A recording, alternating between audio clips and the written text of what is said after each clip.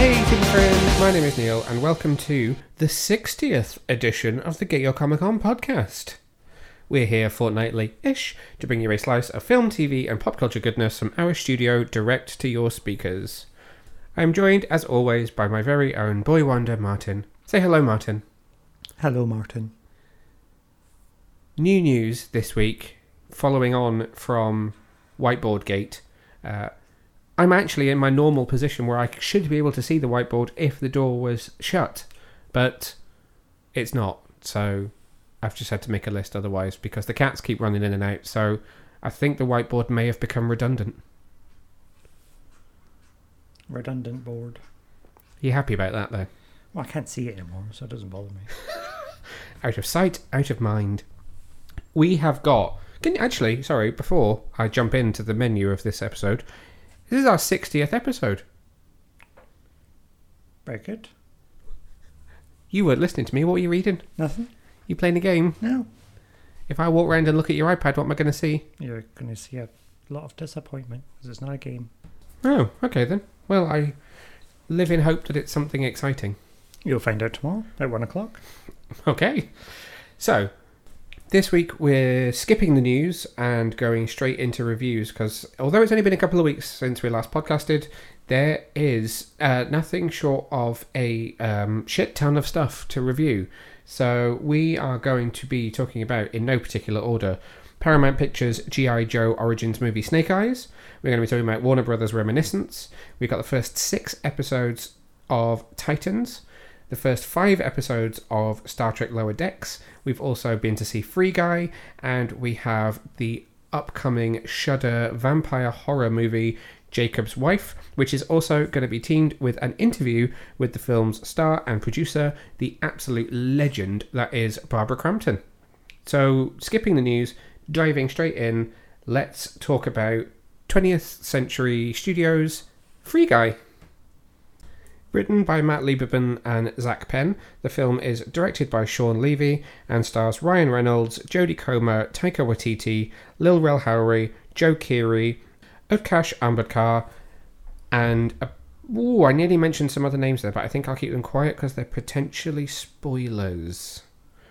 The synopsis is, a bank teller discovers that he's actually an NPC inside a brutal open-world video game.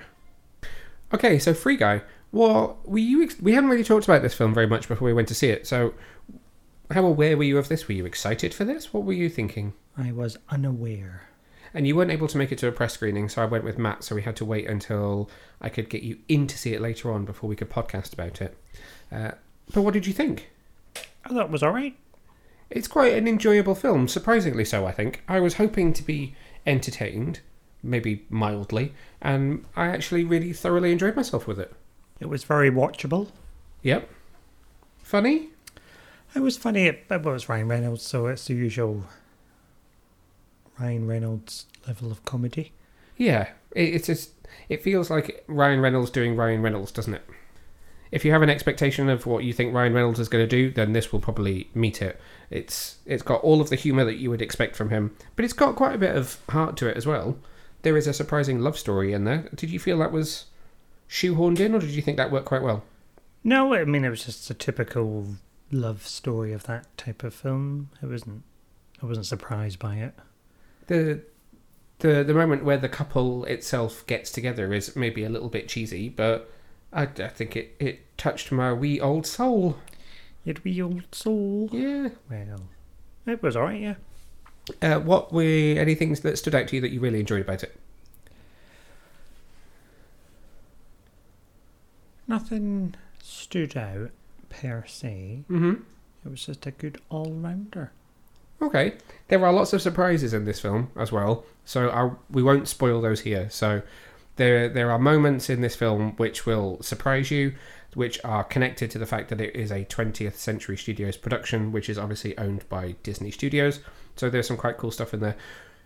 I walked out of this the first time I watched it thinking that it felt like the setup and the way it was done, the mix of visual effects for the computer game world and real actors, felt to me like how Ready Player One should have done.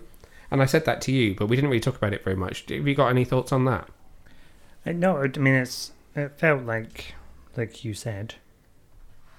Like it should have been, how Ready Player One should have been. And that's not to say that I didn't enjoy the Ready Player One movie, but they made a very specific choice that everything inside the Matrix, The Oasis. thank you, would be CGI. It's all purely VFX, and it was all green screen work and mocap and stuff.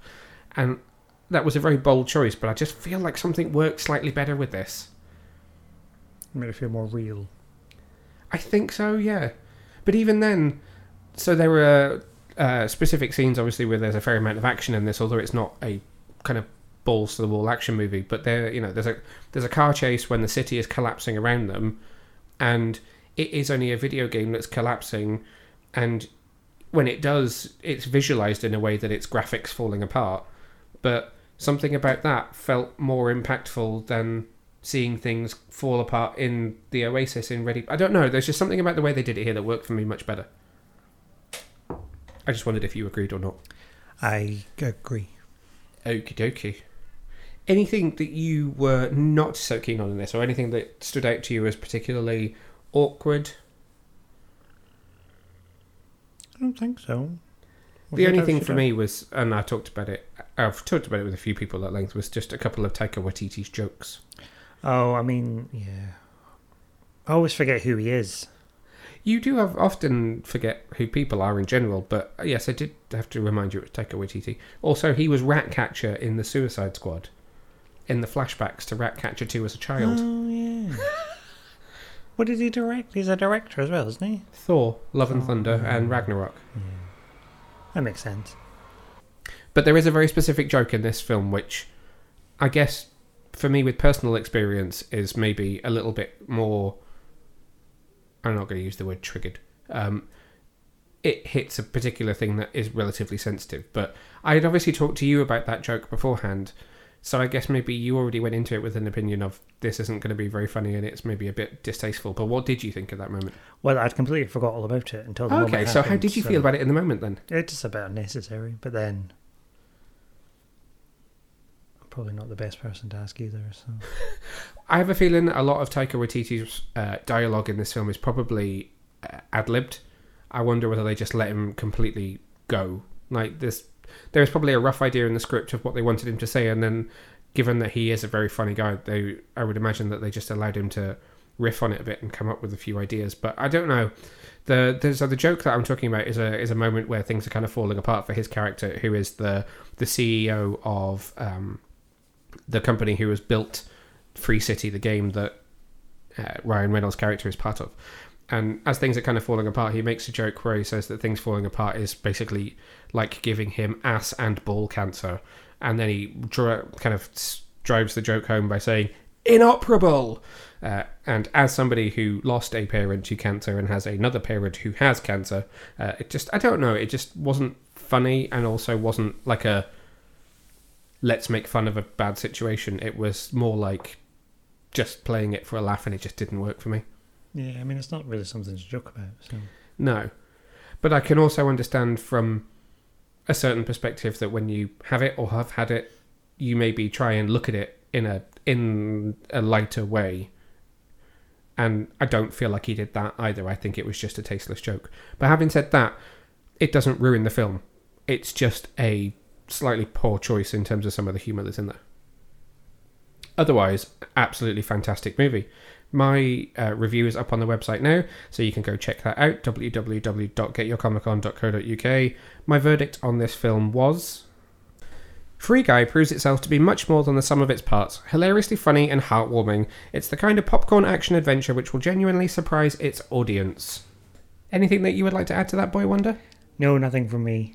Okay then. Free Guy is in UK cinemas now, so you can go and catch this movie straight away.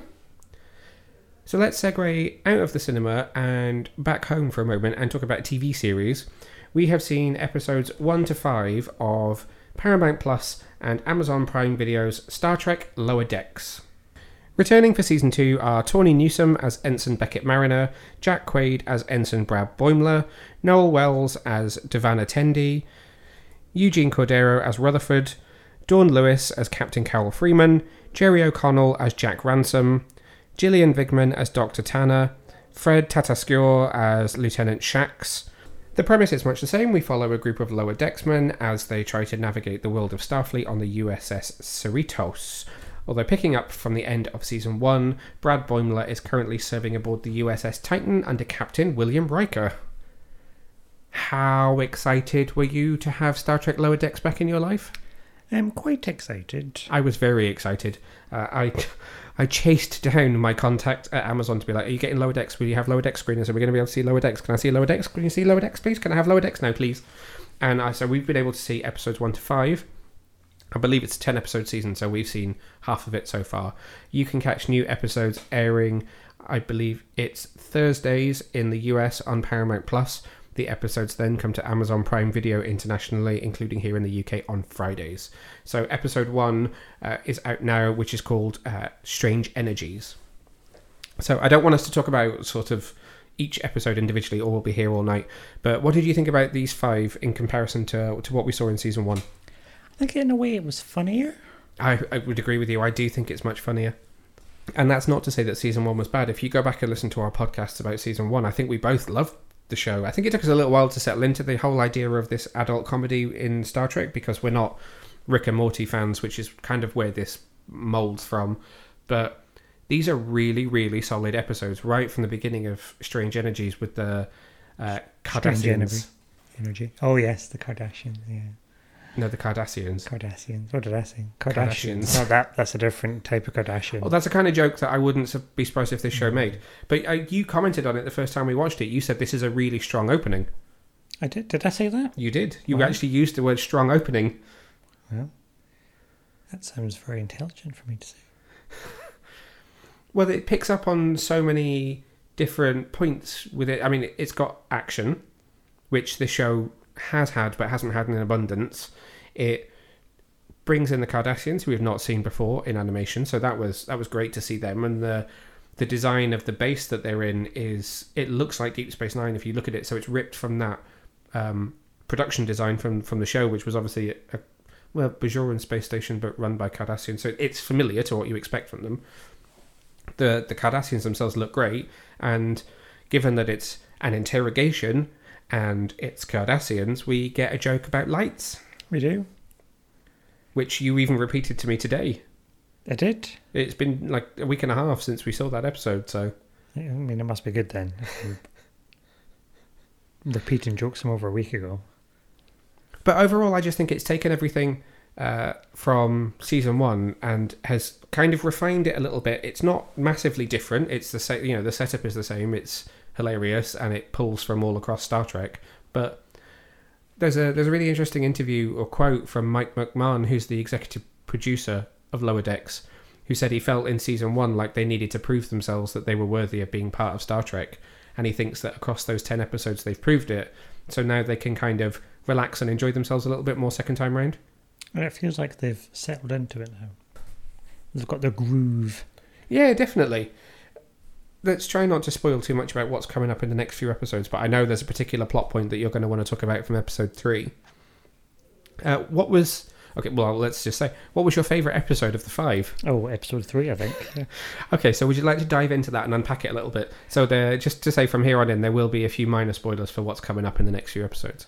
I don't want to give too much away. I mean, it's probably quite easy to guess why I would be excited if you've listened to any of these before. Yes, and I think what's safe to say in terms of kind of spoilers, particularly for that episode, is that character is in the trailer. So you can talk about that character being in it. That's not a huge spoiler to people. Okay, well then we got some good Voyager love. A lot of Voyager love. Robert Duncan McNeil returns to voice Lieutenant Tom Paris. Are you sure he was an ensign when Voyager returned to Earth? I think so. I can't quite remember. I remember him getting demoted, but I don't think they re-promoted him again. So they've given him a promotion in between. Yeah. So when I watched this the first time, I kind of had to reconcile the Star Trek timeline in my head because I felt really bad and thought, oh my god, he's still only a lieutenant. But this is set after, obviously, what was the last? Nemesis. So that would be the last Star Trek film. It's set after that because Riker's now left the Enterprise. We haven't really mentioned where Picard is. Presumably he's being an admiral somewhere, or maybe is still captaining the Enterprise. But so that will mean... So Janeway will be an admiral because she is an admiral in Nemesis. but they've still only been back for a number of years. It's not been decades since they've come back, so clearly he's just not climbed the ranks yet. And they've still got the same grey uniform, so... Yeah, that's true. Okay, so what did you like about having him back? It's just anything to do with Voyager, really. Having more Voyager, a commemorative Voyager plate, very exciting. Yeah, there's a particular joke that I enjoyed in this episode where Boimler, who is the Voyager superfan who has the collector's plate of Tom Paris, he calls it Voy, and they question why he calls it that, and he says, "Oh, it's just shortening it, it just sounds cool." But that is, so all of the Trek shows have a shortened version of the title. So the original series is TOS, Next Generation's TNG, Deep Space Nine's DS9, Voyager is Voy, Enterprise is Ent, and Discovery would be Disco. So slightly bucks the trend because it's a bit longer, but that was a nice little fan reference to how people refer to the series in colloquial conversation. I think I would have called Enterprise another 4-letter word to shorten it down. Really? Actually, now's a good time to point out that I am watching Enterprise properly for the first time ever in my life because I did not watch it. I've seen a handful of episodes, but I'm watching it and I am tweeting my watch journey, so you can go and find that on my personal Twitter account, which is @NeilVag, if you want to join in my journey. So far, I've only watched the 2-part pilot. But there was an Enterprise link when... I was going to call him Riker, but that's a combination of Riker and Picard. When Riker comes onto the bridge, he's like, I've just been in the holodeck. Yes, there is. And that is something that Star Trek Lower Decks does incredibly well. So any other highlights from you across these 5 episodes? No, just it links into the wider universe seamlessly, and it does it in an enjoyable way. I asked you that because I'm trying to think of what my favourite episode is of these 5, and I'm not sure because they're all so excellent. There's some great stuff in episode 5, which has a little nod to a character from the Next Generation in a funny and amusing way. Oh, yeah. They don't really refer to Deep Space Nine all that much, apart from we do learn, and this is a minor spoiler, but we do learn that Mariner served on Deep Space Nine. That's one of the many places that she's worked in Starfleet. Something which I picked up on a lot in my reviews of season 1 was how the show always paired up the Lower Decks, the kind of the 4 leads the same way. So it's always Mariner and Boimler together and Rutherford and Tendi together. And they not only split that, and there's an episode where Tendi and Mariner go on an away mission together, and also there are some scenes where they pair up Rutherford and Boimler, but they even point it out and make a joke of it by saying, I feel like it's always the other way. It's maybe time we shake things up a bit. So I kind of feel like they listened and they made a joke out of it, which is cool. It's not only a show which is able to poke fun at the franchise that it's based in, but it's also able to poke fun at people's kind of reactions to it, which is great. The shields are up. They don't care what people think. They're having fun, and that really shines through across these 5 episodes. Deflectors to maximum.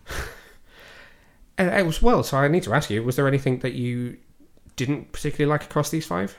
That there's only going to be 10 in the series? That we're already halfway through. A bit of insight into what it's like to be a reviewer for people out there listening who aren't. It is amazing, and it's a huge privilege when you get to watch these things before they're released. But we got to see these 5 episodes over a week before the first episode premiered.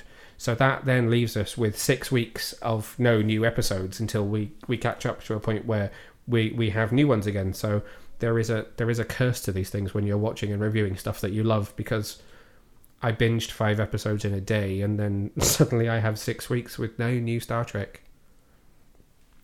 I am reviewing each of these episodes individually, so you can read my review of episode 1. My reviews of 2, 3, 4 and 5 release each Friday on the day the episode premieres on Amazon Prime, and they release at 9:30 each of those Friday mornings on the website, so you can check those out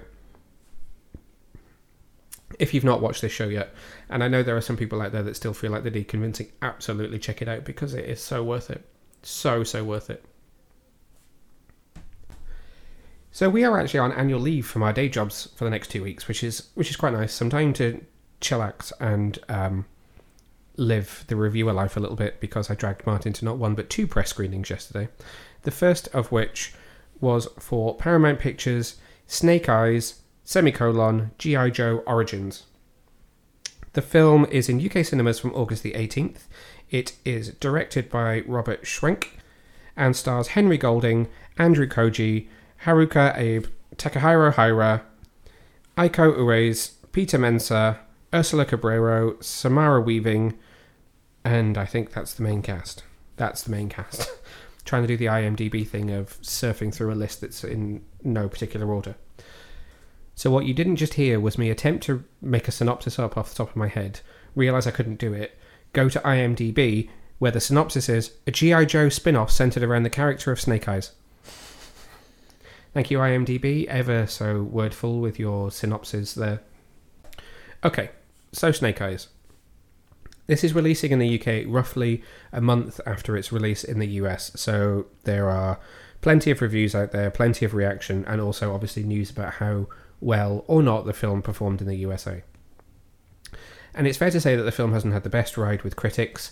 It currently sits at only 38% on Rotten Tomatoes, with a critics' consensus that says, far from silent and not particularly deadly, Snake Eyes serves as a step up for the G.I. Joe franchise, thanks in no small part to Henry Golding's work in the title role. The audience consensus is the story isn't great and the characters don't make much of an impression, but a great cast and lots of entertaining action make Snake Eyes a fun solo adventure for the fan favourite hero. So what did you think of this? It was okay. I feel like, given that it's only got 38% fresh, I feel like it's had a little bit of a raw deal. I don't feel like it is a bad film at all. And I put out my reaction tweet after watching it, which said, Snake Eyes easily jumps ahead of the pack as the best G.I. Joe movie. Some stunning visuals and set design, plus great VFX casting and a booming score. Still some work to do on storytelling, but this is a franchise which is headed in the right direction. And funnily enough, I then heard from a friend who said to me that he thinks I'm the only person that's had anything nice to say about it, which I think is really unfortunate because I enjoyed this film. Yes, you will have heard a lot of talk about shaky cam and people saying that shaky cam kind of takes away from some of the action, and that is the case. It is a little over stylized at time, but Henry Golding is a great lead. Most of the cast are excellent. There is a notable issue in the cast which we will touch on for hilarious reasons, but actually this is a solidly made, solidly acted action thriller. It just needed a little bit more oomph to take it across the line and make it really, really compelling. What would you say was missing for you, Boy Wonder? I don't know. It just felt a bit long in places. So it clocked in at just over 2 hours. Bear in mind, we had gone straight into Snake Eyes after seeing Reminiscence, which is 1 hour 56. Yeah, it felt much longer. I got a bit sort of bored in the middle. Okay. What I was just going to say there was, do you think it was a little bit hollow? Was it just lacking a bit of substance? Yeah. What do you think of the cast? I mean, I thought the cast was alright. It was just a very typical action, cheesy film that was lacking some action. And I did point out to you that it's the same producer as Transformers, which you have a bit of a love-hate relationship with. Well, more of a hate-hate relationship with. Yeah, there's no love there. But even then, there's enough to get the story. Well, not really a story in Transformers, is there? I suppose there's more action in that because there's something always happening. Whereas there was just long gaps of not a lot. They were for a start, they're creating a backstory for a toy. Although there are, years and years worth of G.I. Joe comics which do flesh out some of the characters. There are some people who take issue with the fact that, and it says it here in the audience reaction on Rotten Tomatoes, where it says, the critics' consensus, it says far from silent and not particularly deadly. Yes, he doesn't kill a huge amount of people, but also the silent part is what's bothered a lot of people, because if you go back to those original G.I. Joe movies and you read the comics and kind of the stories around the toys, he's supposed to be a silent killer, which obviously he's quite wordy in this. But then this is an origin story, so... But even then, I just don't buy his origin. I mean, he goes from, a rough and ready street brawler to some sort of ninja warrior with no training. I thought I presumed it was just a given that the training happened off screen. Well, we had to do 3 tests. Yeah. Can I have your glass of water? Sure, here you go. Well done. Ninja test 1, done. Ninja test 2, run through the woods. Nothing happened. Oh yeah, there was a glowy ball of light, and then there was a tree full of glowy balls of light. And then that was it, nothing. He had a, memory flashback or whatever. Yes, that was it. He then had a flashback, and it took him back to show... That was it. It was supposed to bring forth his greatest fear, and his greatest fear was reliving the fact that his dad had been killed when he was younger. Yeah, I mean, it's rubbish. I mean, I sorry, strong emotions. But I mean, I grew up on martial arts films. Yes, you did. That's very true. And I just felt like, oh, is that it? I mean, you could have gone so much more into the sort of the ethos of all this and really delved into the culture, but you gave me a glowy tree and a glass of water. Okay, and it left me quite parched. What do you think about the action scenes? They were good. They were all right. There was some good fighty bits, but even then... There was a lot of swordplay, which I really enjoyed. Yes, there was a lot of swordplay, yes. Why are you laughing? That's what are you going to go with that? I'm like, I think that's a different film. All right. So I said there was a glaring omission in the cast that we would have to talk about. I do feel for Ursula, who played Baroness. Oh God, I mean, she might as well have been a toy. She just sort of postulated. It was like proper, like really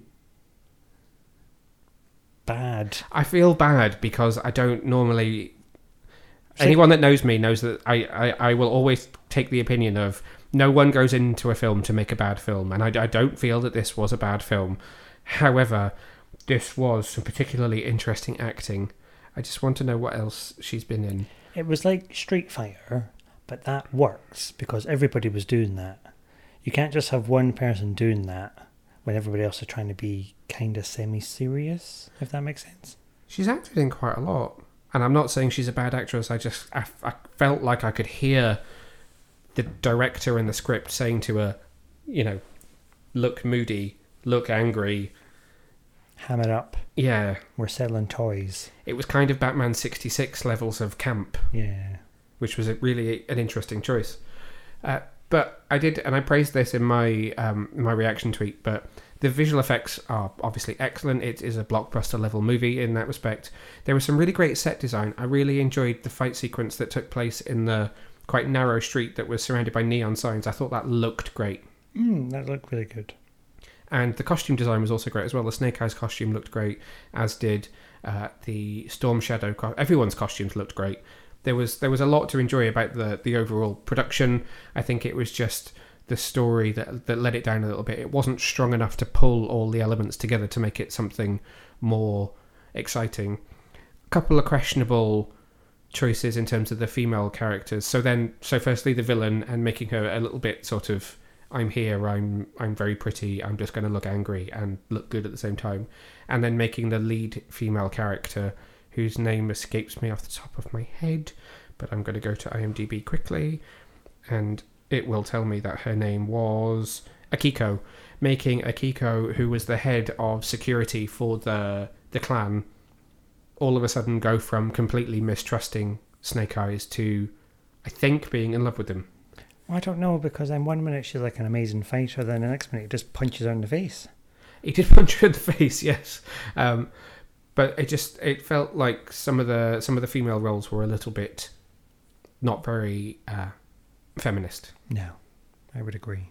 Unless the old lady. I liked the old lady. You loved the old lady who was the head of the clan. She got to be quite badass, actually. She did. I'm impressed that she could hardly walk, but she could flip through the air like Yoda. She was like Yoda, wasn't she? Yeah. Yoda-esque. Very, very, badass fighter.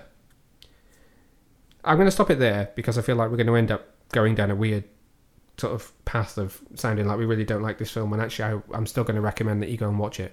I think it's an old lady Yoda path there. my final thoughts on it, and I still need to write my review, but my final thoughts on it are that it's an enjoyable popcorn movie. If you like the other G.I. Joe movies, then this is a huge creative step up from those. Do you agree? Yes. And if you enjoy the Transformers movies, if you enjoy these Hasbro adaptations, which are still trying to find their footing when it comes to story, but have everything down in terms of the casting, the production, and the visual effects, then there is still much to enjoy and worth a watch. Any final thoughts on Snake Eyes? No, I think I've said it all. Okay, then we will move on to a brand new release which is coming to Shudder on August the 19th, which is called Jacob's Wife. Directed by Travis Stevens, based on a script from Mark Steensland and Kathy Charles, Jacob's Wife stars Barbara Crampton, Larry Fessenden, Bonnie Aarons, Naisha Bell, Sarah Lind, Mark Kelly, and that is... Oh, and CM Punk. CM Punk is in it. No? I don't know names. I'm not very good with the names. Okay. I'm surprised you don't know CM Punk. I might do. Give me a character name. No, CM Punk. So his real name's Philip Jack Brooks. He's American actor, mixed martial arts commentator, and former mixed martial artist who was a professional wrestler known as CM Punk. Oh. He was in WWE. He had a reign of 434 days as the WWE champion. It's the 6th longest reign in history. I'm reading this from Wikipedia. I knew he was a wrestler. I couldn't have told you that off the top of my head. Yeah, he's a very famous wrestler who's translated into acting. So the synopsis is: Anne, married to small-town minister, feels her life has been shrinking over the past 30 years. Encountering the Master brings her a new sense of power and an appetite to live bolder. However, the change comes with a heavy body count. So you have kind of seen this film. It is a horror, but you got to see it on the extra screen while I had it on in the background the other day. Do you have any thoughts on this interesting twist on horror? I've not. I couldn't even begin to comment. No? I've just seen really weird excerpts. Oh, okay. What excerpts have you seen? I don't know. Everything I see in that screen is just weird. I try not to look at it for too long. Whenever you're watching a Shudder, I'm like, oh, I'm just not even going to attempt to try. I feel like we should rename the extra monitor to the Shudder monitor. Yeah, the monitor of horrors. Okay, so Jacob's Wife is it's a new take on a vampire story, in that the vampire, who is known as the Master, is played as a female, who is played by Bonnie Aarons, who many people will know as the Nun. So your kind of Nosferatu Dracula figure is a female, and she bites Anne Fedder, played by Barbara Crampton, the absolute legend. And instead of it being a story about Anne's character fading away and dying after being bitten by a vampire, it's actually about her helping to find her identity. So it's kind of an analogy for finding yourself in your midlife, or as you're becoming older, shall we say. So instead of the typical portrayal, like the Mina Harkers in Dracula, where she kind of retires to the bed, gets iller and iller, and then eventually passes away or becomes a vampire, then it's like, oh, this thing's happened to me, this horrible thing. I'm going to use this to kind of kickstart my life, which was dull and uninteresting beforehand. In between it is a whole lot of horror, which is both funny and horror at the same time. Whenever you mentioned Mina, I just think of Dracula Dead and Loving It. Mina? Oh, Mina, you're frightful. I'll fetch the doctor. Well, they made a very concerted effort with this film to try and do something different, and it becomes a really interesting analogy. But you know what? I feel like someone else can explain this to us better than I can. Not me. No, not you. I had the absolutely wonderful, greatest of pleasures of sitting down to have a chat with producer and star Barbara Crampton, the absolute horror legend. I cannot say it enough. Legend, to talk about this film. So let's throw over to Barbara and I as we have a chat about it. Hi, Barbara. How are you doing today? Great, Neil. How are you? I am very well, thank you. It's lovely to talk to you. Thank you, too. So I absolutely loved this film. Jacob's Wife is fantastic. I adored every second of it. Take me back to the beginning and how you got involved with this project. Well, the script won a screenplay competition in 2015 at Shriekfest in Los Angeles. Okay. And Mark Steensland, the original writer, and Denise Gossett, the director of that fest, reached out to me personally because they thought it would be potentially a role that I would really like.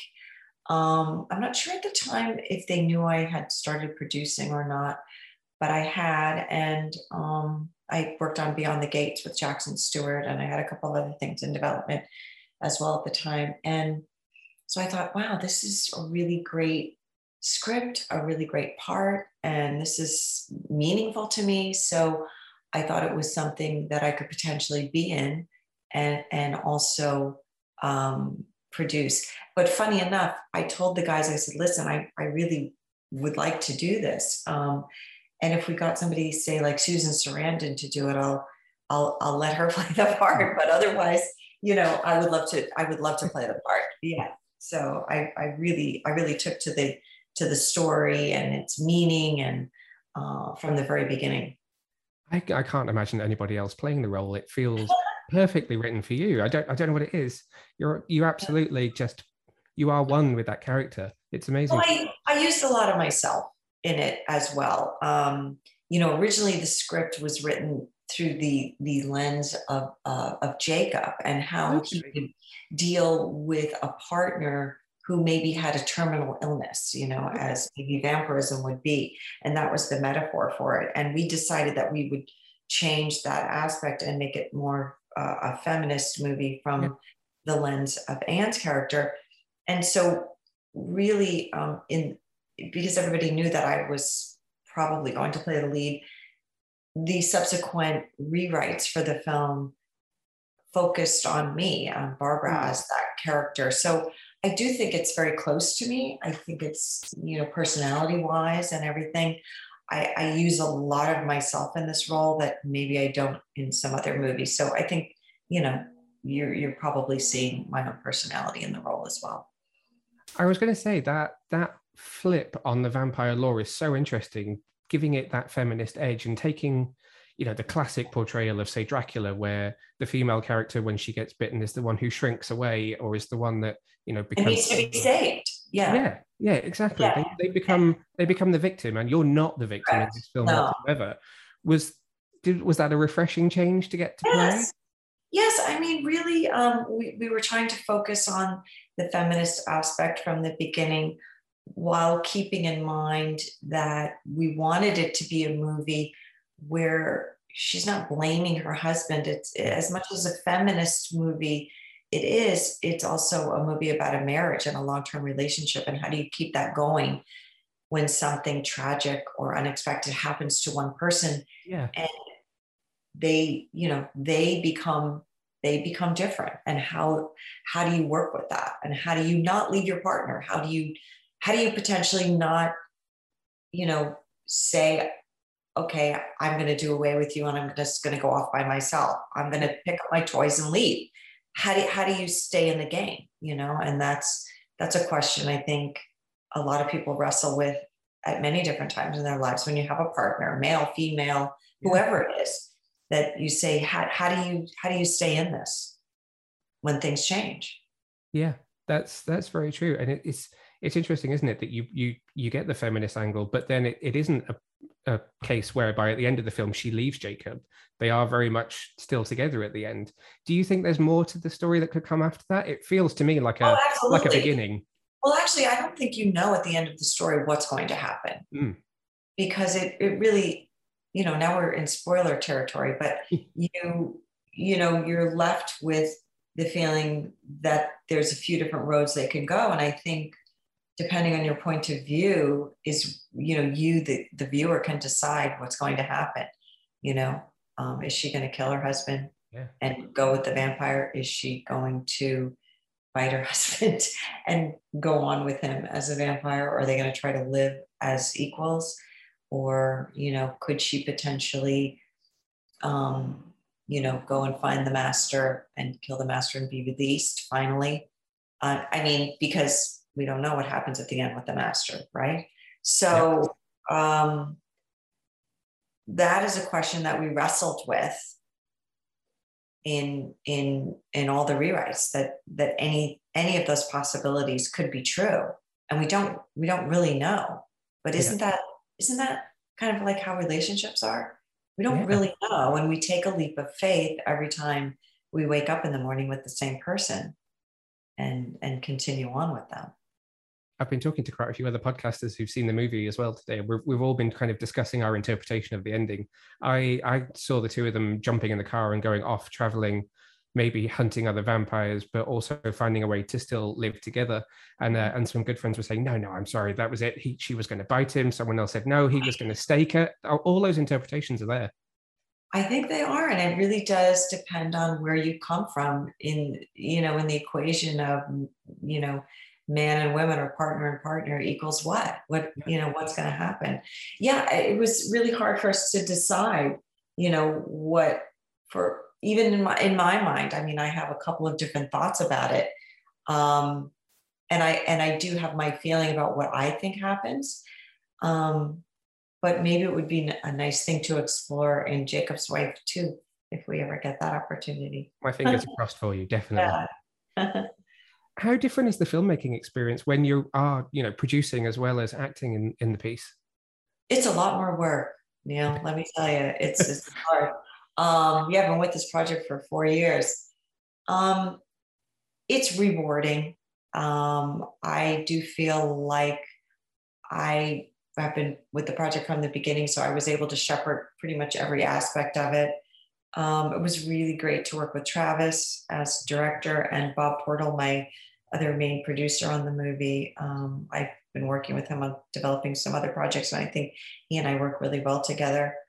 It's been exciting. It's definitely a new chapter in my life as far as the entertainment business, and it's not too dissimilar to Anne's journey of finding herself, finding new agency, and discovering other aspects of herself that she never knew could flourish, in her own life. And I feel like that's similar to what's been happening to me, that I just sort of naturally flowed into the producing aspect and found that I really liked it a lot, and enjoying that. So I love working on stories that are meaningful, whether I'm going to play a part or not. It's just, I'm really interested in telling the truth of stories and illuminating the human condition. And maybe all that sounds cliche, but it's kind of really true. I really enjoy storytelling and getting to the heart of the matter, and working with other creatives and bringing their stories to the forefront.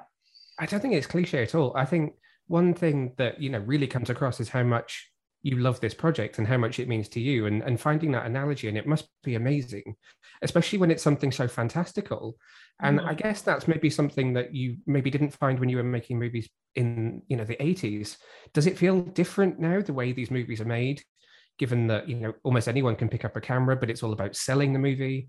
How different is that experience?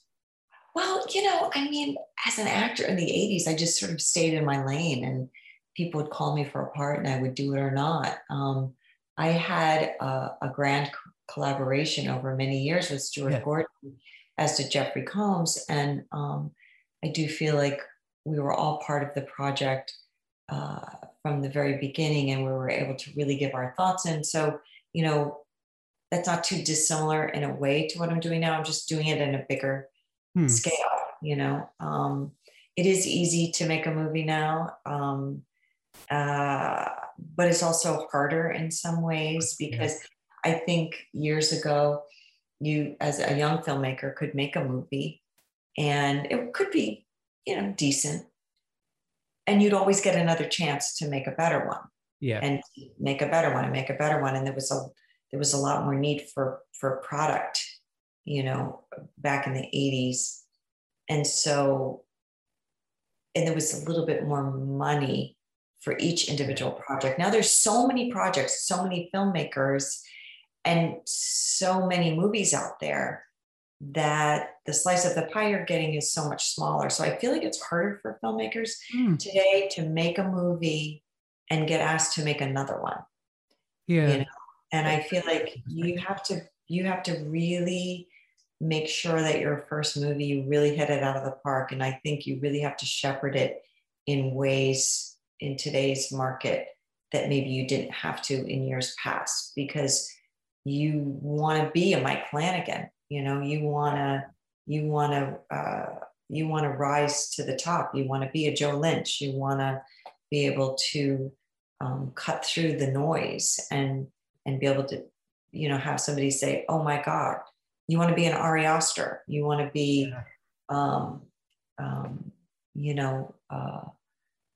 some of these other filmmakers that I just feel like are breaking through. You have to be able to break through, and I think it's just harder now to break through. Yeah, that makes sense. Do you feel like the types of stories have changed in horror from back then?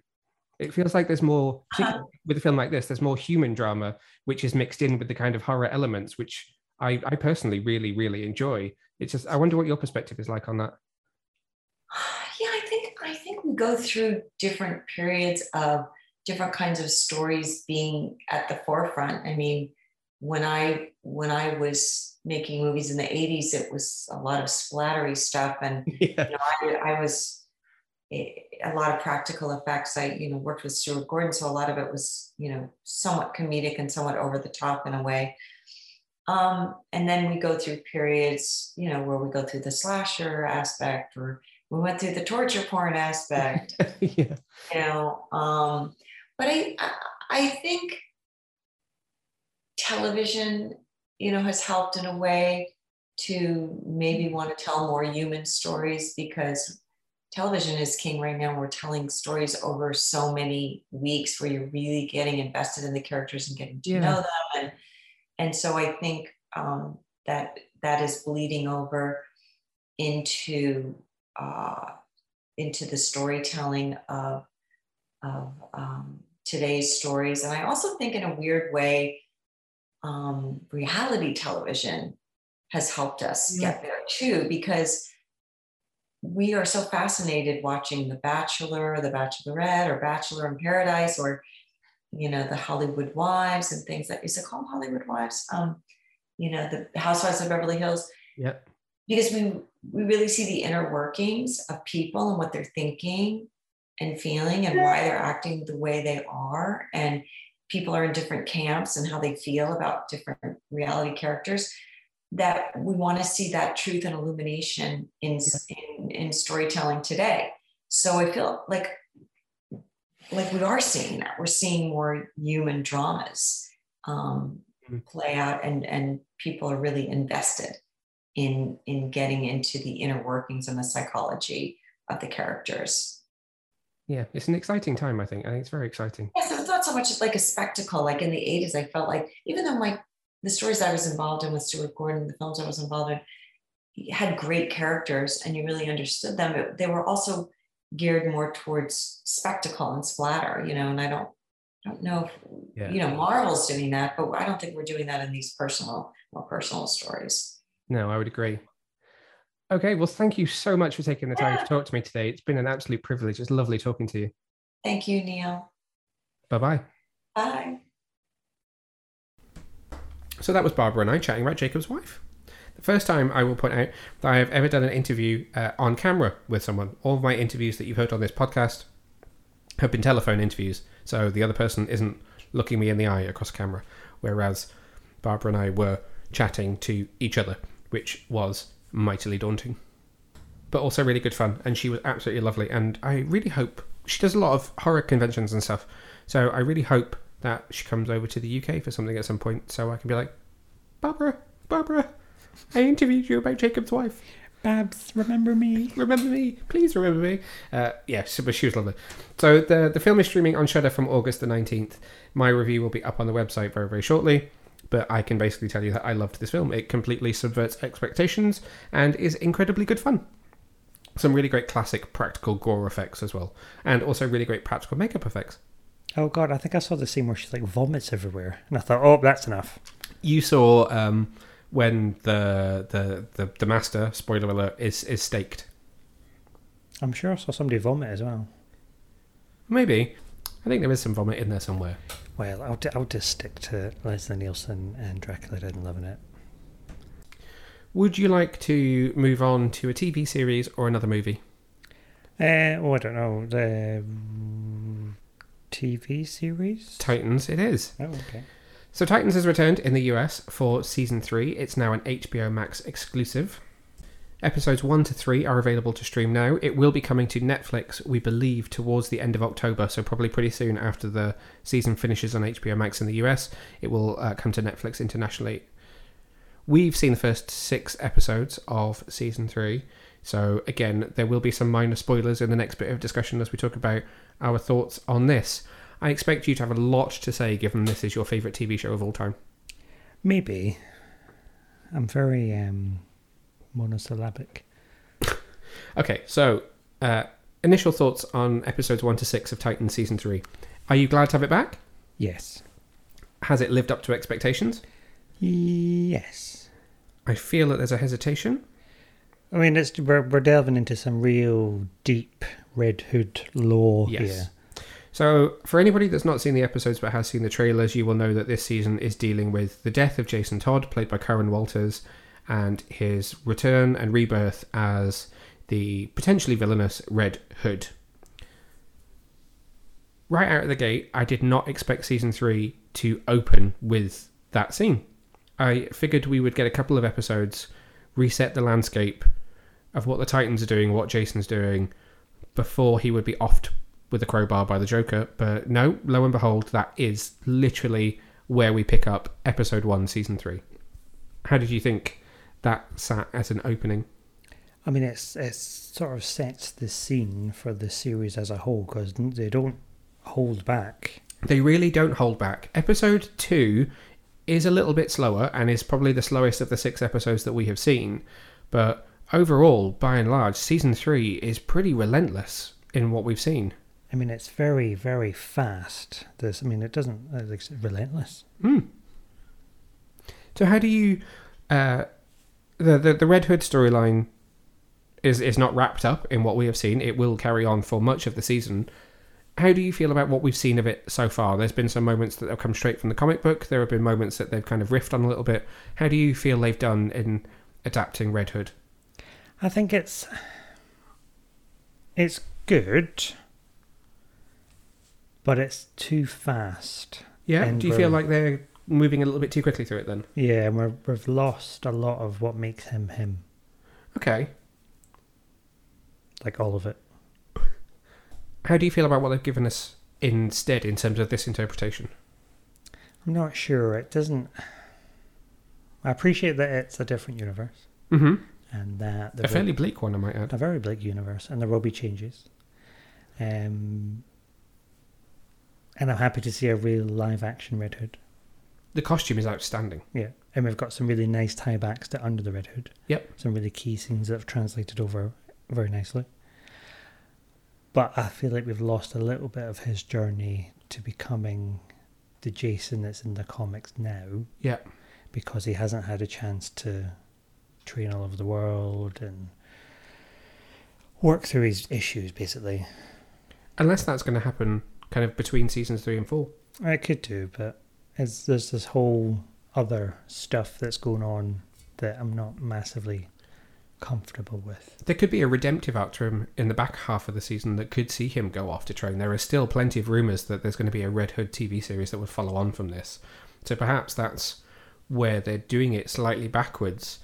He has this huge turn, becomes villainous, is redeemed by the end of the season, goes off travelling and then has his own adventures. Perhaps. Just blue sky thinking. Maybe. So you alluded to something that's happening that is making him the way he is right now. And you have mentioned that it's not something that you're sure you're particularly keen on. I don't want to reveal too much about Red Hood and who he might be aligned with or working with or having a dalliance with. Ooh, but dalliance. So there is a drug addiction aspect to this which is not from the comic book. Yeah, no, I don't like that in the slightest because it goes completely against his background, considering his mum and his dad. And okay, so can I make a point then? Oh. Just personally from my perspective, because I obviously don't know anywhere near as much about the character of Red Hood as you do. Most of my information from Red Hood comes from Under the Red Hood, Death in the Family. So the drug angle doesn't feel too off to me.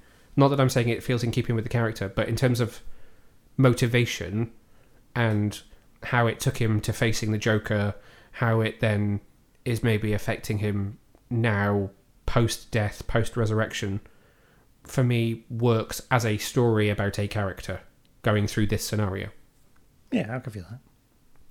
So what's the history? Were his parents drug addicts? Well, his mum died of a drug overdose because she was a meth head or is that heroin addict. Have we covered that in the show? Kinda. There's a throwaway comment to it. I think his dad was a drug addict. In some versions he is, some versions he isn't. So at the minute he's not.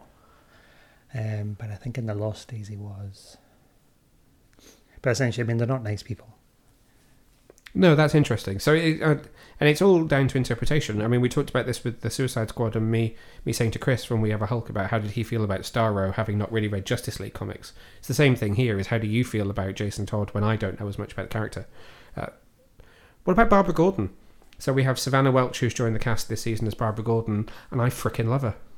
I really like her. Again, it was like, it's kind of weird to place her journey because we talk about, there's some throw comments to why I've hung up the cape and the cowl. Yep. Which I forgot, and I got very confused when it comes to episode 6, where we have flashbacks where she's not Batgirl. Yeah. So then you got to think, oh, where does this all fit in the timeline? But then you think, oh, why am I worrying about that? She's a really good character. Yeah. She's really well written. I've talked about this. So there's a first impressions piece that you can read over on our website, which is very, very non-spoilery and covers the first few episodes. And then, again, similar to Star Trek Lower Decks, I've got individual episode reviews which are going up on the website at the same time as the episodes themselves. So that's all available on the website, which I cannot drive it home enough, is www.getyourcomiccon.co.uk. And I talked about the fact that I feel like they've made her fit this world. So she is a little bit cold at times and a little bit distant, but at the same time she still feels recognisable to me as being a version of Barbara Gordon. And we acknowledged her history with the Joker. We have. It'd be interesting to know what happened to her dad. So there's a photo of him. We've seen a photo of Jim Gordon and her, but yes, he is not around. Actually, it's been mentioned. It's in the 3 episodes that are out. So yes, he's dead. He's dead. He's gone. He's gone. But she's a great addition to the cast. And so episode 6 really fleshes out her character with some flashbacks, which also tie in the origin of Lady Vic. It's no spoiler for me to say that Lady Vic is in that episode because it's well publicised that the episode is called Lady Vic. Okay, so any other highlights for you in these first 6 episodes? How about Dick? I mean, that is a highlight. I mean, you were going to say I love Dick. I was going to say that, yeah, but I thought it's too obvious. Yes, I mean, he's a real strong highlight. It spears through all those episodes. You can really see character development from my perspective. So being Robin in series 1 and not really knowing that he wants to be a leader, to throwing away and burning the Robin costume and kind of being out of costume for a while and trying to find his place, to claiming the mantle of Nightwing, and finally the name Nightwing is said within about 30 seconds of the first episode starting. Maybe not 30 seconds, but within the first 10 minutes. And now it feels like he's accepting of being a leader. He's still not a perfect leader and has faults there, but there's a huge arc for him across the 3 seasons. Something here now, you're saying you've enjoyed watching Dick grow. Yes. Dick Grayson has grown a lot as a character, and I have enjoyed watching that journey. I'd like to see him do more flippy stuff. Flippy-dippy stuff. Yeah. Acrobaty stuff. Yeah. There's a great fight sequence in episode 1 with 4 of the Titans together, which I think was probably and hopefully a sign of things to come, but is much more fun. It's much lighter. It's got what I hoped the show would be from the start, I think, in terms of how that scene is set up. That's a good scene. Any other characters that you want to highlight of what you've seen so far? What do you think about the addition of Jonathan Crane? So you've got Vincent Kartheiser from Angel. As we're recording this, there is news out that he has been problematic on set. His 1-year contract is apparently unlikely to be renewed for another season. He supposedly acted up and did not behave particularly well. But let's park that. What do you think of the character of Jonathan Crane as a dope smoker? Yeah, I'm not a fan of that, but then there's a lot of that in American TV anyway, isn't there? And no, not for me. I like the idea of him as a Hannibal type character. That idea of villain behind bars who is assisting is cool. I'd like him to be a little bit more, I don't know. He doesn't feel overly Dr. Crane-esque to me. No. He's coming across as a bit too much of a, I don't know. What's the word I'm looking for? I'm not sure. I don't know either. I'm looking at you, but I don't know where you're going with this. I'm getting too much of I'm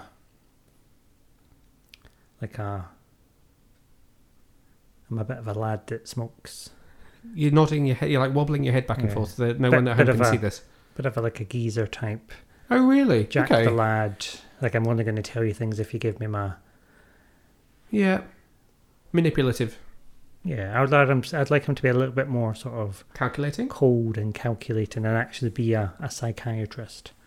Yeah, we've not seen him be particularly psychiatrist-y. Like the Dr. Crane that we know and love from the Christopher Nolan era. Yeah, that's true. That's a wonderful performance in that version. In the BTAS era. Those were some good scarecrows. While you were saying that suddenly made me think of Easter eggs. Just because you were talking about villains and you said psychiatrist, and it made me think of Harley Quinn. Let's go over Christmas first. There is a much bigger, much bolder Batcave in Season 3 because we are being set in Gotham. In the first 3 episodes, you do get to see Dick wandering through the Batcave. And there are a lot of Easter eggs to be seen. There are a lot. It is like an Easter egg hunt. Yes. Now, I would like to point out that if you look very carefully, there is a Harley Quinn mallet, and it does appear to be the mallet from Suicide Squad, which I found far more exciting than I probably should have. But there's a lot to see in there, from the T-Rex to the giant penny, to Scarecrow's mask, to Catwoman's whip and goggles.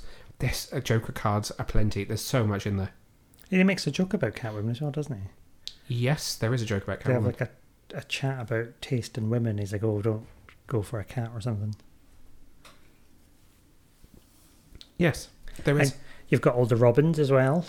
Yes, there is a monitor, which again is in the first 3 episodes, so if you've seen them, this isn't a huge spoiler, which shows Carrie Kelly, Stephanie Brown, Duke, and one of the others from We Are Robin as well.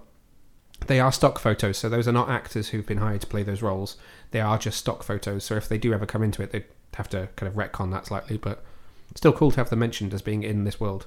They're just like stock pictures of people's faces. Yeah. Oh, did you get paid for that? No, it'll be like you go on Getty Images and buy an image. Oh. So they've just licensed that image for use in the program. God, that'd be amazing. Imagine if they license your face as... Well, that's the thing. You could be a huge Titans fan who happens to also be like a model or has done some photos that is available, and you could be watching it, and that could be your photo that turns up. Well, they're not going to... I mean, this was the whole thing that I talked to you about with the screener versions of Love, Simon Season 2 that I watched, when... So they were unfinished versions of the episodes that were missing some of the very, very small bits of visual effects that they put in, including stock imagery. So one of the teens' houses, that video, that like establishing shot of the house had Getty Images written across it. They hadn't filmed a house. They bought footage of a house as stock footage to use.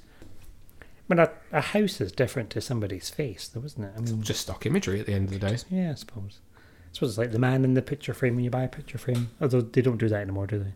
No.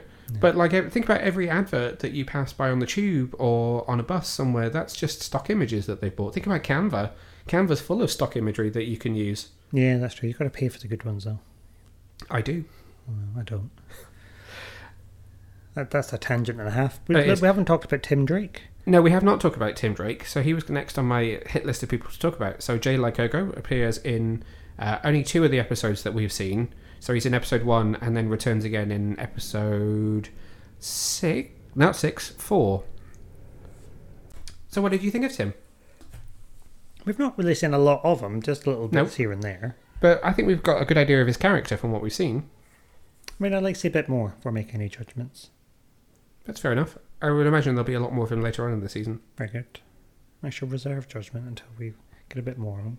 It goes a bit timey-wimey from episode 5 onwards, so I think that's why we've not seen very much more, and we've not picked up on the cliffhanger of his from episode 4 yet. Because episode 5 is a flashback which fills in the gaps on what happened to Jason between season 2 and season 3 and catches up kind of parallel to some of the first episodes of season 3. And then episode 6, again, is predominantly flashback with Dick and Babs, whilst also telling the story of how Lady Vic comes to be and how she then travels to Gotham. So I guess we're going to pick up on all the sort of dangling plot threads in episode 7 when it comes around in a couple of weeks' time. We do. That was me weaving the plot threads together visually for you. Do some like weird gang singing, mate. No. Anything else that you want to say about these 6 episodes of Titans? Probably, but we won't. Okay. Because we've got a lot to cover, haven't we? Have you? Okay, so one last thing for me is: have you seen enough Nightwing now that he's suited up? He's got the mantle. Are you seeing enough Nightwing? Well, I mean, you could always see more. Okay. Do you feel satisfied in that Nightwing journey, though? I think so. I mean, it's an insatiable appetite for more Nightwing. So, actually, one last thing that I would like to say before we move on from Titans: what do you think about what's happened with Bruce Wayne this season? I mean, that's, again, very quick, and it kind of felt like a way to get rid of him and for them to be there. Yep, that's fair. But that's it. That's what you're saying. That was it, yeah. Okay, fair enough. I would agree with you on that point. So Titans is new episodes weekly in the US on HBO Max. You can currently watch episodes. You can catch up on seasons 1 and 2, and you can watch episodes 1, 2, and 3 of season 3. New episodes air on Thursdays. It will come to the UK in late October via Netflix. We will keep you updated on the date for that. That leads us to our last review for this week. This bumper review issue, and we are talking about Warner Brothers' Reminiscence, which is written and directed by Lisa Joy and stars Hugh Jackman, Thandie Newton, and Rebecca Ferguson. Oh, also Cliff Curtis, the dad from Fear the Walking Dead, the first couple of seasons of Fear the Walking Dead before, they killed off the family that was the centre of the series and made it about other people. He was the bent cop. Yeah, I was sitting there thinking, what's he been in? I could have sworn it was like Law and Order or something. But he may have, but he's the dad of the main family from the beginning of Fear the Walking Dead. Oh God, he was horrible in this film. He was horrible in this film, but incredibly well acted, I will point out. Oh yeah, no, he wasn't a bad actor. He was a horrible, horrible man. Yeah, no, he's done really well for himself since they unceremoniously killed him off. So Reminiscence follows Nick Bannister, a private investigator of the mind. He navigates the alluring world of the past when his life is changed by new client May. A simple case becomes an obsession after she disappears, and he fights to learn the truth about her. Okay, so I know that when I took you to see the press screening of this one, you had little to no idea about what you were getting in for. No, I mean, it was day one. I don't even think I'd shown you the trailer. No, I was just there, to be honest. It was very early in the morning. It was a 9:30 call for a 10 o'clock start. It was an early one. That was the first day of my annual leave. Okay, so no expectations whatsoever. You don't even know what it's about. Completely clean slate. What did you think? I really enjoyed it, actually. It was. I had really high hopes for it because it is in the vein of, like, I don't want to say The Matrix, but I guess it has some of that sort of sensibility of science fiction. Like maybe more of like an Inception. I mean, it is produced by Jonathan Nolan, who's Christopher Nolan's brother, so there is Nolan blood in this film. Oh, that makes sense. Really? Yeah. So it is of that ilk, and I mean, I had a feeling that you would enjoy it because you enjoy Chris Nolan's films. Obviously, it's written and directed by Lisa Joy, who is very much not Chris Nolan. But yeah, I was really surprised by how much I enjoyed it. Yeah, it surpassed expectations for me. It makes sense now. He said it's been touched by Nolan. Really? A Nolan brother, not a Nolan sister. I was going to make a joke about being in the mood for dancing, but yeah. And in what respect? Well, it was given it all, wasn't it? Back to the film. Sorry. It was very good because it's almost like a love child between Inception and The Matrix. It is. It's got some... It's very sophisticated in its idea of science fiction. It's not something that is really slavish and kind of smashes you over the head with, this is the technology, this is what's happening. It's very matter-of-fact in, this is the world. It's not the world that you live in. It's drastically different. They refer to events that they don't really fill in the gaps on. It's all there for you to interpret yourself. And the science fiction aspects of it are just there and are part of the story. Okay, so what did you really enjoy about it? Everything. Well. Sorry, go on. Everything? See, exactly. Okay, so, how do you unpack that one? What do you think about the concept of it? High concept. Oh, very good. High sci-fi concept, but not in a melt your face off other Nolan way. In a much more accessible way. It's a good word, actually. It's very accessible. I was worried early on about the narration. So Hugh Jackman does do a fair amount of narration throughout the film, which is where it gets its kind of neo-noir detective story aspects from, which are very, very cool. He's got a beautiful narration voice, though. He does have a beautiful narration voice, doesn't he? But I was worried that was going to kind of ruin it. I thought that was going to give us too much exposition, which I guess in a way it did, but it didn't at the same time, if that makes sense. But it was very clever in the way how it did it, though, because when you get to the end, you think, oh, clever. Yeah. That's the narration. And I guess you do kind of realise that there's probably a twist coming all along, but there were a couple along the way. I was surprised by how romantic it was. Hmm. I knew that there was obviously part of a love story in there. It's in the synopsis for you to unpack. It's right there. He falls in love with this woman called May, played by Rebecca Ferguson, who then disappears, and it becomes his obsession. But even amidst that, in a detective story, it was still overly romantic, with the notion of sort of happy endings or love stories. There's the whole scene of them on the rooftop where she's like, tell me a happy story, or don't tell me a tragic story, tell me a tragic story and stop in the middle and make it a happy story. Just removing a cat from the desk. So I did feel it was overly romantic in that respect, but not in a bad way. But then you've got to think it's not really... They're telling a story that's not the story you think they're telling, and then they really grab you at the end. Yes. You're like, oh, that was clever and really sad. It was very sad, wasn't it? It was a very well constructed narrative. It worked. There is a genuine mystery to unpack. So I wonder what it will be like on repeat viewings when you know what's going to happen. I wonder how it will survive that kind of repeat viewing, because I feel like it's a film I could watch again, definitely. But I just wonder if there is... Here goes the cat across the desk again. I just wonder if there is more to unpack in future viewings, or whether it'll be more about, okay, that was a clue to this, and picking up on what was there that you didn't pick up on the first time.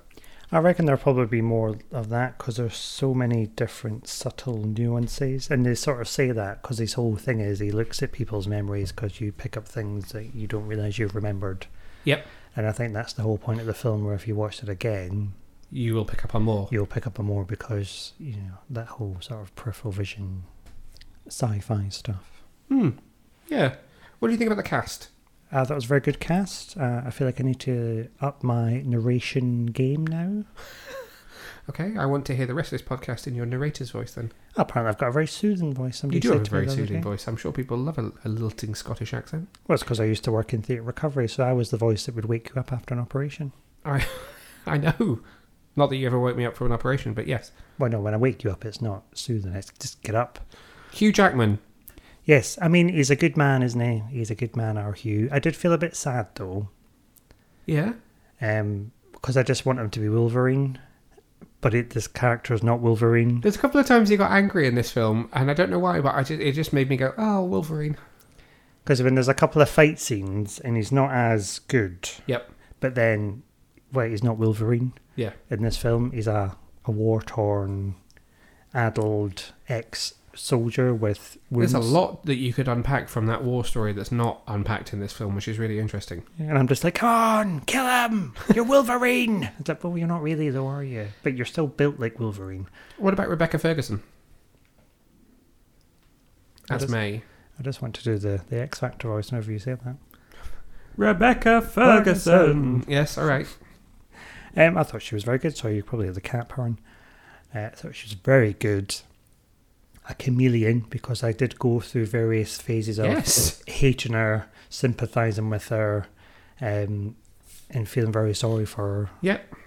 It's a very difficult role to try and unpack, thanks to the varying sort of timelines, memories, present day, not present day, not present day. Is it a memory? Is it not memory? Oh, we're back into memory. Oh, yeah. She's nice. Oh, God, what's going on here? It's almost like a Insomnia, the Christopher Nolan film that's told backwards. Insomnia? Oh, no, I've not seen that. It's, it's hers is like a broken narrative that could be very interesting if you watched it in chronological order compared to how it's presented to you in the film. It's probably too high concept. I mean, I struggle with Tenet. Oh, I need to rewatch Tenet. This film had a similarly booming score like Tenet.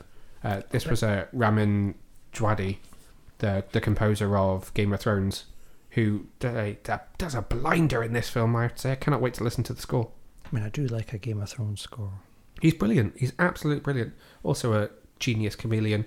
Here it was like Ramin Djawadi does Hans Zimmer, but in his own unique way. Have we seen him? Was he at that when he did that concert? Yeah, we've seen him live at the Game of Thrones concert. He's the man that was conducting. He played piano a couple of times, but he was there. The piano. Yes. What about Tandy Newton? Now, you said to me, who is she? And I said, it's Carter's wife from ER. Oh, no, see, I knew she was instantly because she wasn't very nice to Carter. Well, I think this is... In fact, I said it in my reaction tweet to this film, but I think this was like a career best for her. She was outstanding. She was amazing. She really, really, really was. I felt a lot for her character. Watts. What was her name? Watts. Oh, I thought you were saying you felt a lot Watts. No, it was her name. Watts. Yeah, Watts. But the two of them together, they made a very strong duo. Yes. Great chemistry between her and Jackman. Very, very... I felt like they'd been together for years. You could feel the history. I hope there's a wee gong in it for them. They call them a gong? Award, yeah. Yeah, it would. I mean, it's a sci-fi film, so they don't tend to get the nominations, but I would really hope that there would be some kind of recognition for it because it is outstandingly acted. Was there anything that you didn't like? No. No, me neither. Apart from the fact that it ended. Let's just talk about that for a sec. This is obviously an original film. There aren't many of them these days. It's not based on an existing IP. It's not a sequel. And it doesn't go to great lengths to set up a sequel. No, I mean, it could do. I mean, there's definitely a world that you could tell more stories in, but this is a very well-defined beginning, middle, and end for these characters. There is no need to ever see them again, unless you went back in time. I honestly, I said to Jed, who was sat in the same row as us, afterwards, we were tweeting each other about what we thought of the film. I said to him, I think it made me like it more that it was an original property and was not saying, here's a new cinematic universe. It was just a film. How often do you get just a film these days from a major studio in that respect? Well, never. Apart from if it comes from Nolan, obviously, which is where that connection comes from, I guess. But it just, I don't know, I was really surprised by that and really, really happy about it. I was just going to say, has it performed well? But it's not out yet. It's not out yet. It's in cinemas on Friday, which is the 20th. So 20th of August, you can catch it in cinemas. In the US, it will also be available on HBO Max. The visual effects were maybe not blockbuster top-notch, but they didn't need to be. They weren't a huge... I mean, the landscapes, which were obviously very heavily augmented with VFX, looked amazing, but some of the green screen work was a little bit shifty. When he was jumping between buildings, it was a little bit soft around the edges, but it's really nothing to complain about in what is an absolutely outstanding film. No, I mean, it was a good film. Anything else that you want to say about it? No, good film. Watch it. Do, absolutely. It's flying under the radar for a lot of people. I've spoken to some friends who are not part of the whole reviewing podcasting crowd and said, I'm going to see Reminiscence, who all said, what's that? I've not heard of that. Which is quite a surprise considering it's Hugh Jackman. But the in kind of my group of uni people, the recognition of this film is fairly low, which is quite sad. So I'm going to be beating the drum about this one for a while. Beat that drum. Yes. Beat the drum for Hugh and Tandy. And that marathon. And Rebecca. That marathon. And the other man. Cliff Curtis. Yeah. Oh, do you know what's just occurred to me as well? When we go back, and you're going to shout at me. So the whole thing about Bruce. Ooh, we've gone back to Titans. And the Joker. Yes. I mean, that just doesn't fit with the narrative either for Red Hood. No. Because this whole thing was, why didn't you avenge my death? Yeah, exactly. When he did. Yes. Quite quickly.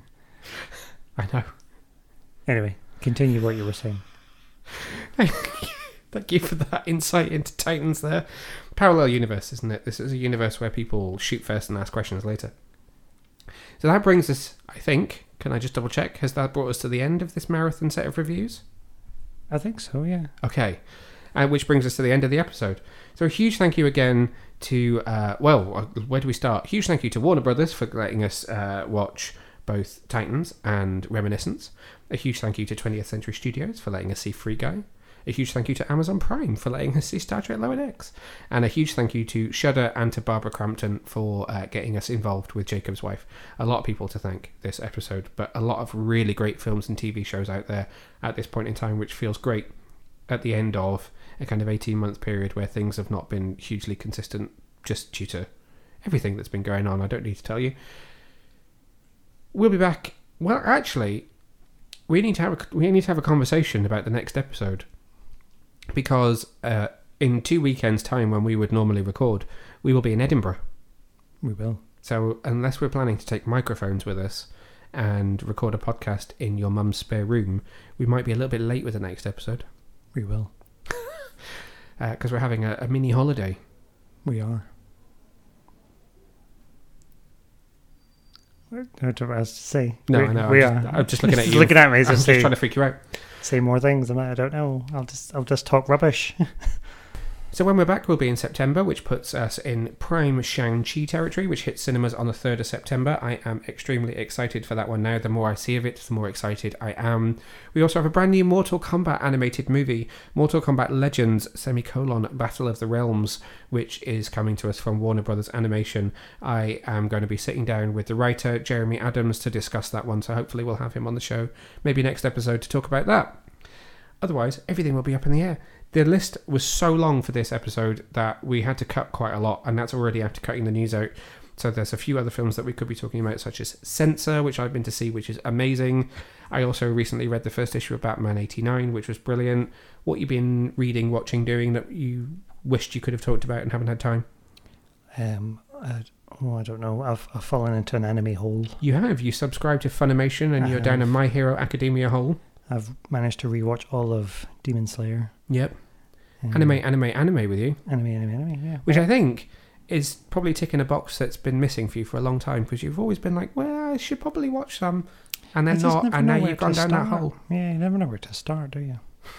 So maybe we'll get you to talk about some of that when we come back. So until next time, stay safe, stay well, get in touch, let us know what you've been watching, listening, reading, doing, seeing, saying, singing, writing. Too much. Other adjectives. But yeah, bye.